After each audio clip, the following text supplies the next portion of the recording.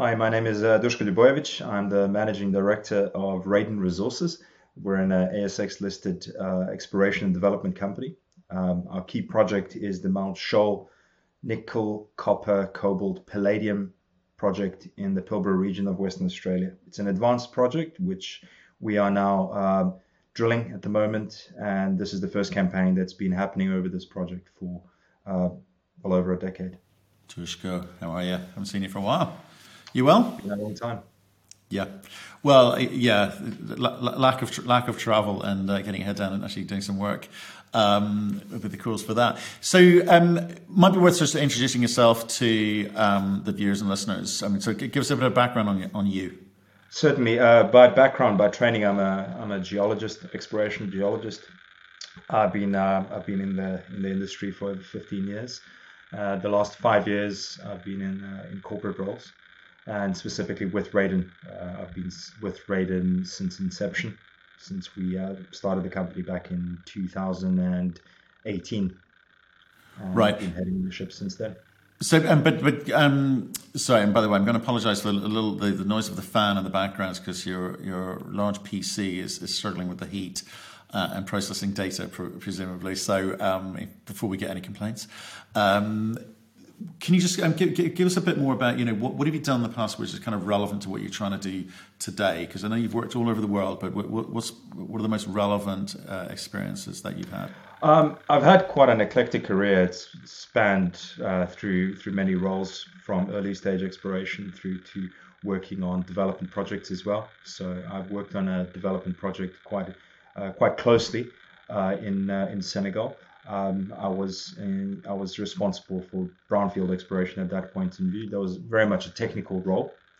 I've also done a lot of due diligence and evaluations for a number of clients where we would have taken, let's call it, advanced properties and run through the exercises of trying to determine whether the project is an advanced project which has been standing on the side for a reason, or whether there is actual economic viability for this thing to be progressed. Right. Okay. So the difference between sort of a reboot and a rehash, because yeah, the rehash things a lot of that out there.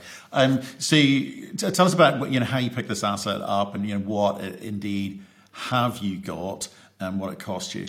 Certainly. So, I guess just as a bit of background, the company was initially founded on assets in Eastern Europe, where we have these were exploration assets focused on the Western Tethyan within Serbia and Bulgaria. We have a very large ground holding, and what we've been doing is just building up the portfolio here since 2018 and doing a lot of target generation. Um, I'd like to point out that this part of the portfolio will be taken forward as well. We are in discussions with various partners to ensure that shareholders retain the discovery upside. Now, in 2020, gold was doing really well. It was just the beginning of COVID. There was quite a bit of uncertainty, as with everybody, in terms of what we would be and wouldn't be able to do here in Europe, and the situation was quite fragile at that specific time within the first few months of COVID.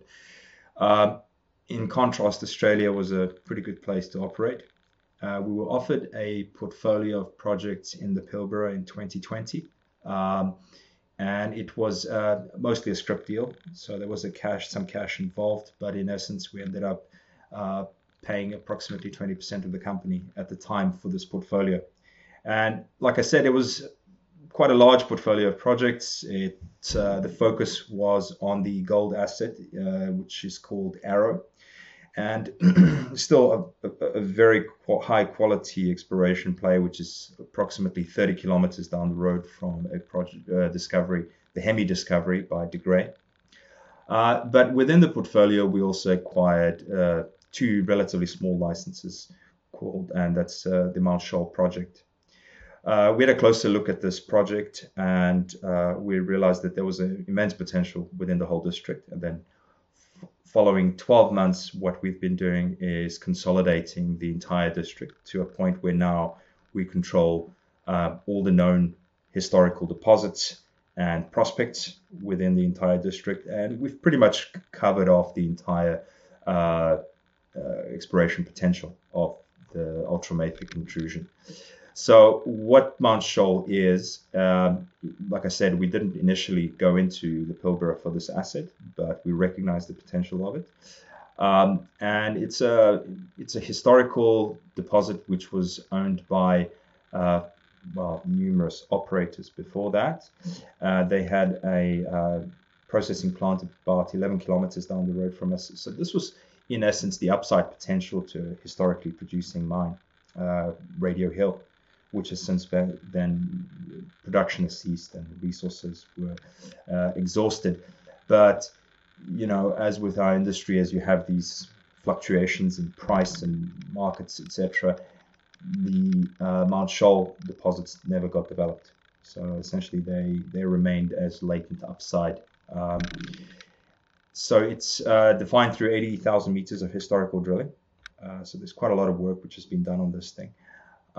It's got 3 historical deposits with JORC 2004 resources.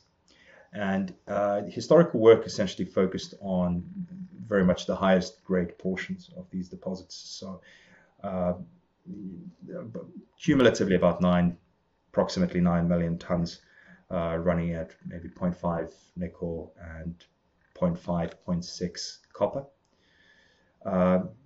All 3 deposits are near surface or outcropping essentially. All 3 deposits are open along strike and at depth with very good grades.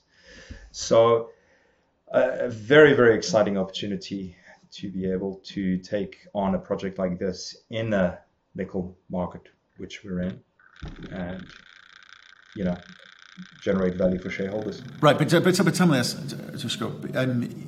You're whatever 10 million market cap at the moment. You've swung from the Tethyan play, Serbia play, through to the Aussie play, and you kind of explained, the vagaries of the gold market and what's been happening out there has been tricky, but you're not getting that traction that you want. What are you going to do with the data, or in terms of in your plans at Mount Shoal, which is going to drive this thing and capture people's attention, because it seems to be moving probably too slowly as far as the market's concerned. So what's the big idea?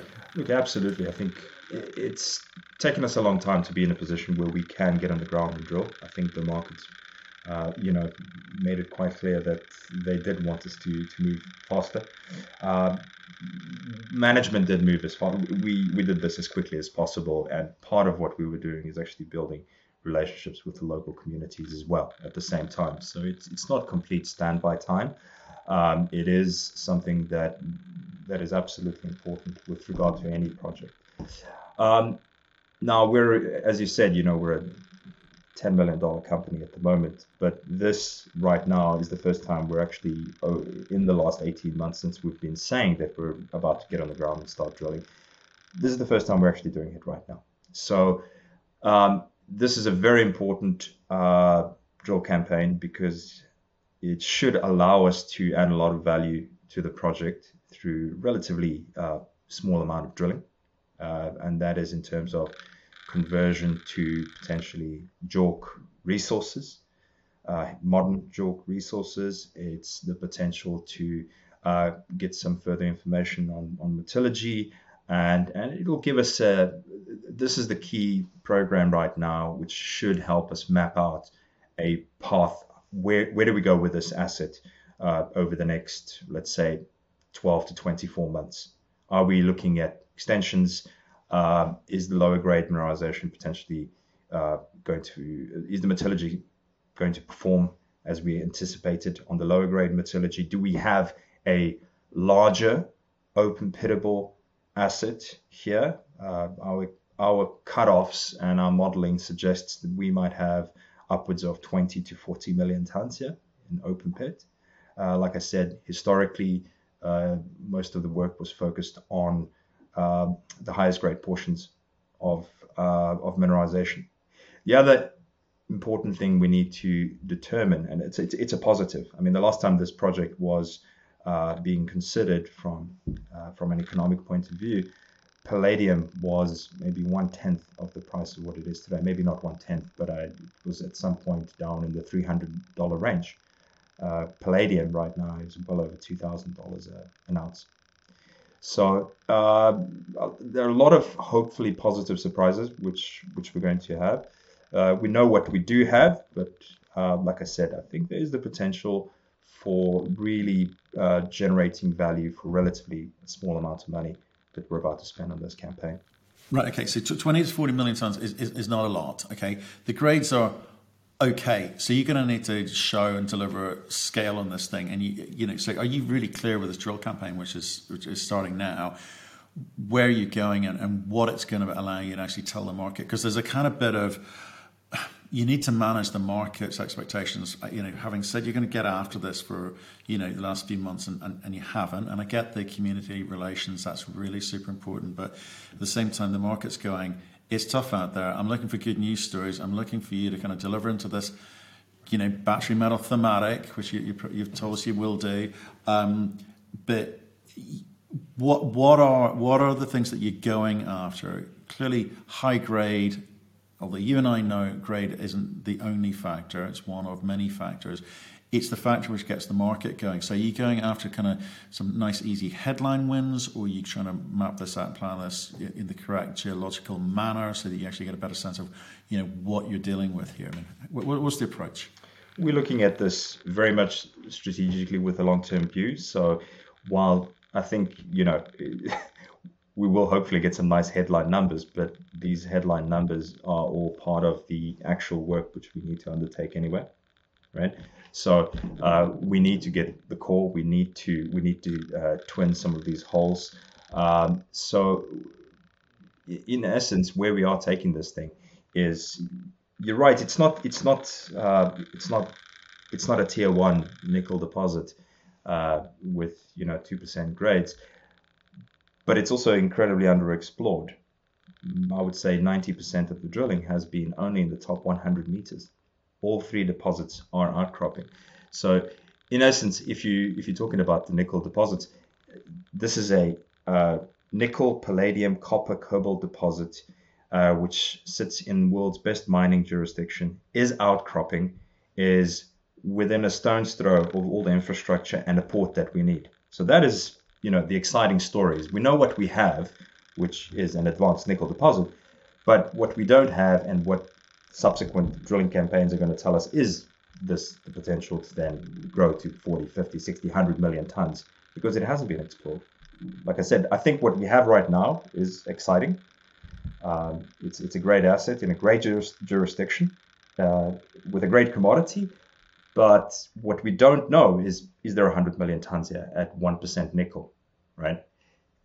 We don't know. So that's what the subsequent drilling campaigns are going to be focused on as well. So let's look at that then. So how does the $10 million company come at that? So first of all, how much money have you got today, and how much is allocated to drilling?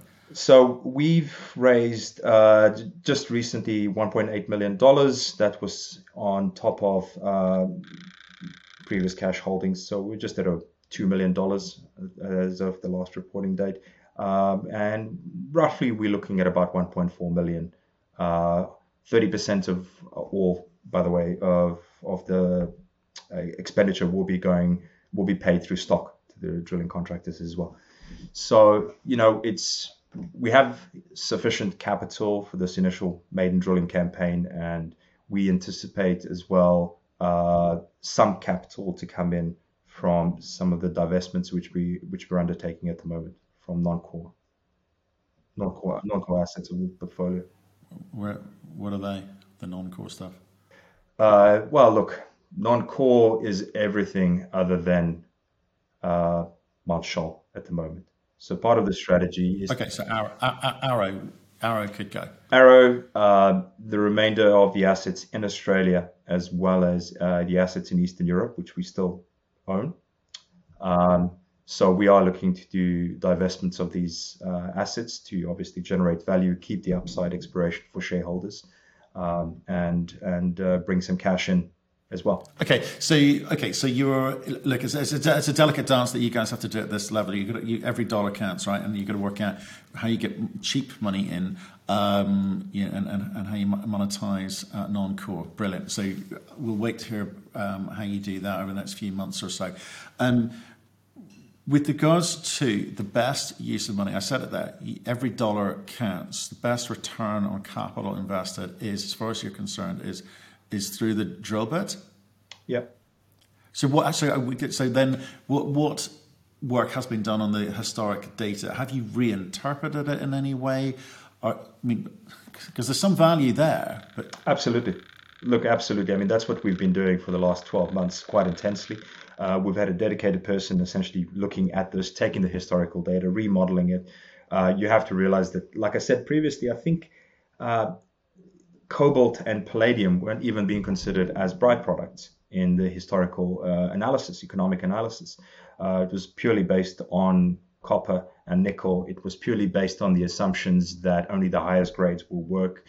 A lot of historical work has gone into this thing. So again, it's a fantastic opportunity for us to actually take these assets right now and, in essence, put them into the context of today's nickel environment, copper, palladium, and see how to take this thing forward.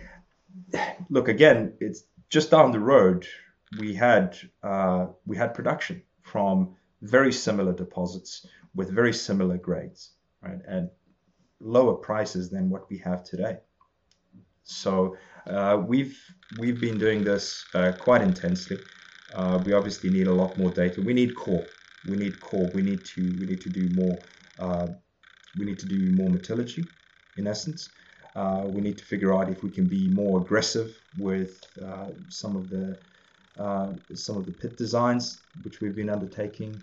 And from here, we'll have, like I said, we'll have a much clearer understanding of how we approach this asset over the next 18 to 24 months as well. Right. Okay. And here's the other bit. So I appreciate what you're doing, and you know, it sounds like there's a plan, and you got to get lucky, you got to be smart, you got to be efficient, all of those wonderful things. But I've got to come back to something I said earlier, which is around how you talk to the marketplace at this level.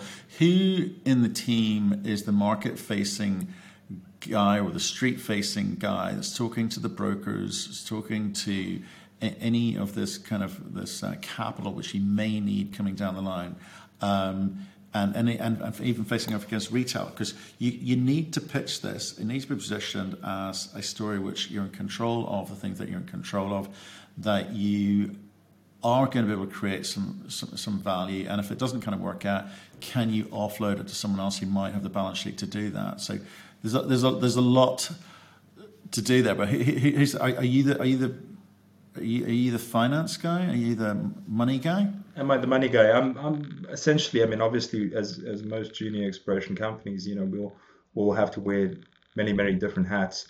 When it comes to raising capital, yes, I do get involved. I work very closely with our chairman on this, Michael Davey, who's based in Perth. So he's been very closely involved with a lot of the financing, and we've had really good support. Look, in terms of raising capital, our last capital raise, the 1.8 million, came in very quickly. It came in less than a day. So I think people do see the value in the asset. Obviously, the uptake from the market has been slow. But in all fairness, you know, we haven't been able to demonstrate the value of the project because we haven't been able to get on the ground for the last 12 months. That's obviously changed, right? In terms of telling the story, it's once again today it has been a little bit challenging because it's kind of repeating over and over what we're going to get on the ground, we're going to drill, we're going to get on the drill. People want to see drill results.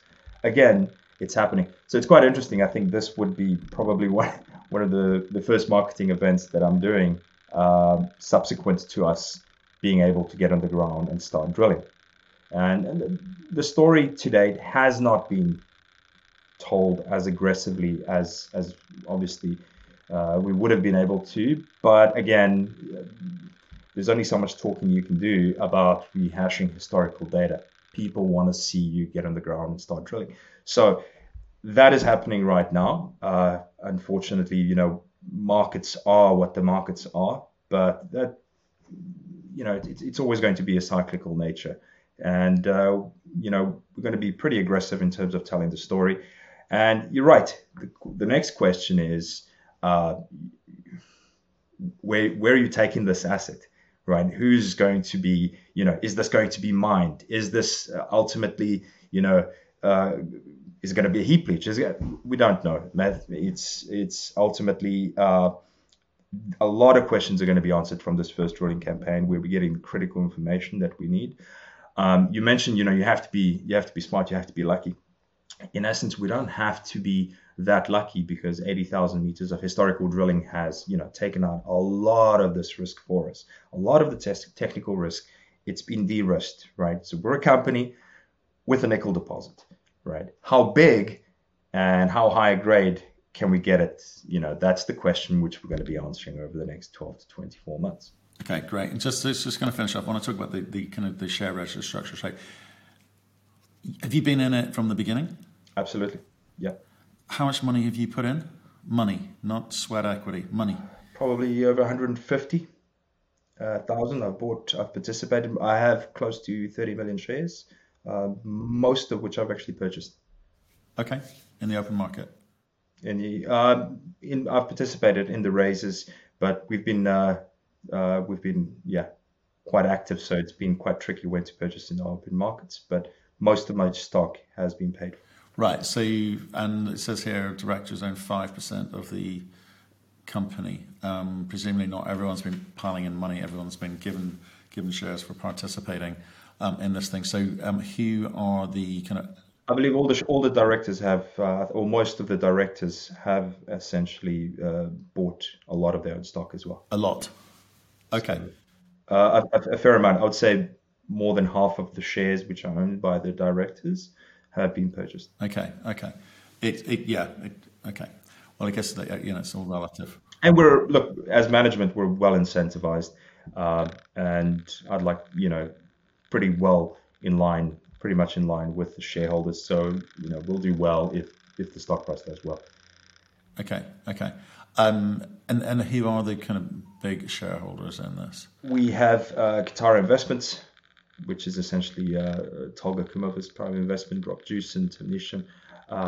We have Pacton Gold, which was essentially the vendor that we purchased the Australian assets from. They are our biggest shareholder as well. They're sitting at just about 10%. So it's a pretty tightly held stock. Top 20 hold over 50% of the company, right? And it's been a group of investors, the top 20, that have really supported us in multiple raises over the last 2 years. Okay. And the money that you do have right now, this is circa 2 million, that's going to last you until when? And are you reassessing the drill program off the back of what's happening in the marketplace? Because do you think anyone's paying attention in the market, or is it you've got to, because of the kind of recent history, you've got to get on with drilling at full bore, full pace? Look, we anticipate this will take us through till the end of the program, and then some to do some of the studies thereafter. Now, in terms of In terms of the market, you're right. It's a challenge. It's a challenging time for companies. We are looking in terms of how extensive this program will be, and again, like I said, we're looking to create as much value as we can with as little drilling. Now that will depend on the early results. So if let's say within the first month of drilling, we hopefully achieving more than we were planning to, there is the scope to perhaps decrease the size of the program, conserve some more capital if we can achieve these milestones with less drilling. But ultimately, look, I mean, we're not going to be sitting on the asset. There are always discussions that are ongoing, be it in terms of whether we take this asset more aggressively ourselves, whether we pace ourselves and wait for the right timing in the markets, but also, from a strategic point of view, this is probably the biggest asset in the Pilbara right now within a 30-kilometer radius. There are quite a number of nickel assets up there. Most of them are way smaller, that this asset, this is the most advanced asset as well. So I think it's got quite a bit of strategic importance to it as well, which does give us the potential to perhaps, start looking up over the horizon, and that may present potential funding opportunities as well, without having to dilute in these markets at the moment. Okay, well, let's see how that side of things goes. And I guess the other kind of element to this before I go is I think you've talked about heritage surveys, permits, and that sort of thing. In today's environment, it seems. Well, I think it's the tide is slightly changing on this front, but it has been a big topic for the last 18 months or so, which is around the ESG and social permits and social licensing. And in Australia's case, the heritage surveys are super, super important. Is this all part of that conversation that you're having locally to ingratiate yourself as the new guys on the block? Absolutely. It's, we're calling it ESG today. Ultimately, it's common sense. I mean, there are companies that have been making mistakes before. There are companies that make mistakes even today. And, we really took our time, and we really want to work with the community very closely on this one. A lot of the ground where we are looking to do our work has been previously disturbed. But ultimately, we had to get these agreements into place anyway. We negotiated in good faith with the community, and we think this, we want this asset and we want this story to be a win-win for everybody. Like I said, it's my firm belief from experience on every continent I've ever worked in every country. If you don't have a win-win relationship and a working positive relationship with the local community, no matter how much support you're getting from whatever levels of government, ultimately it's going to be very difficult to move that project forward. Duško, appreciate your time today. Thanks for sharing the story with us. Stay in touch. I want to see how this thing develops. Thank you, Matthew.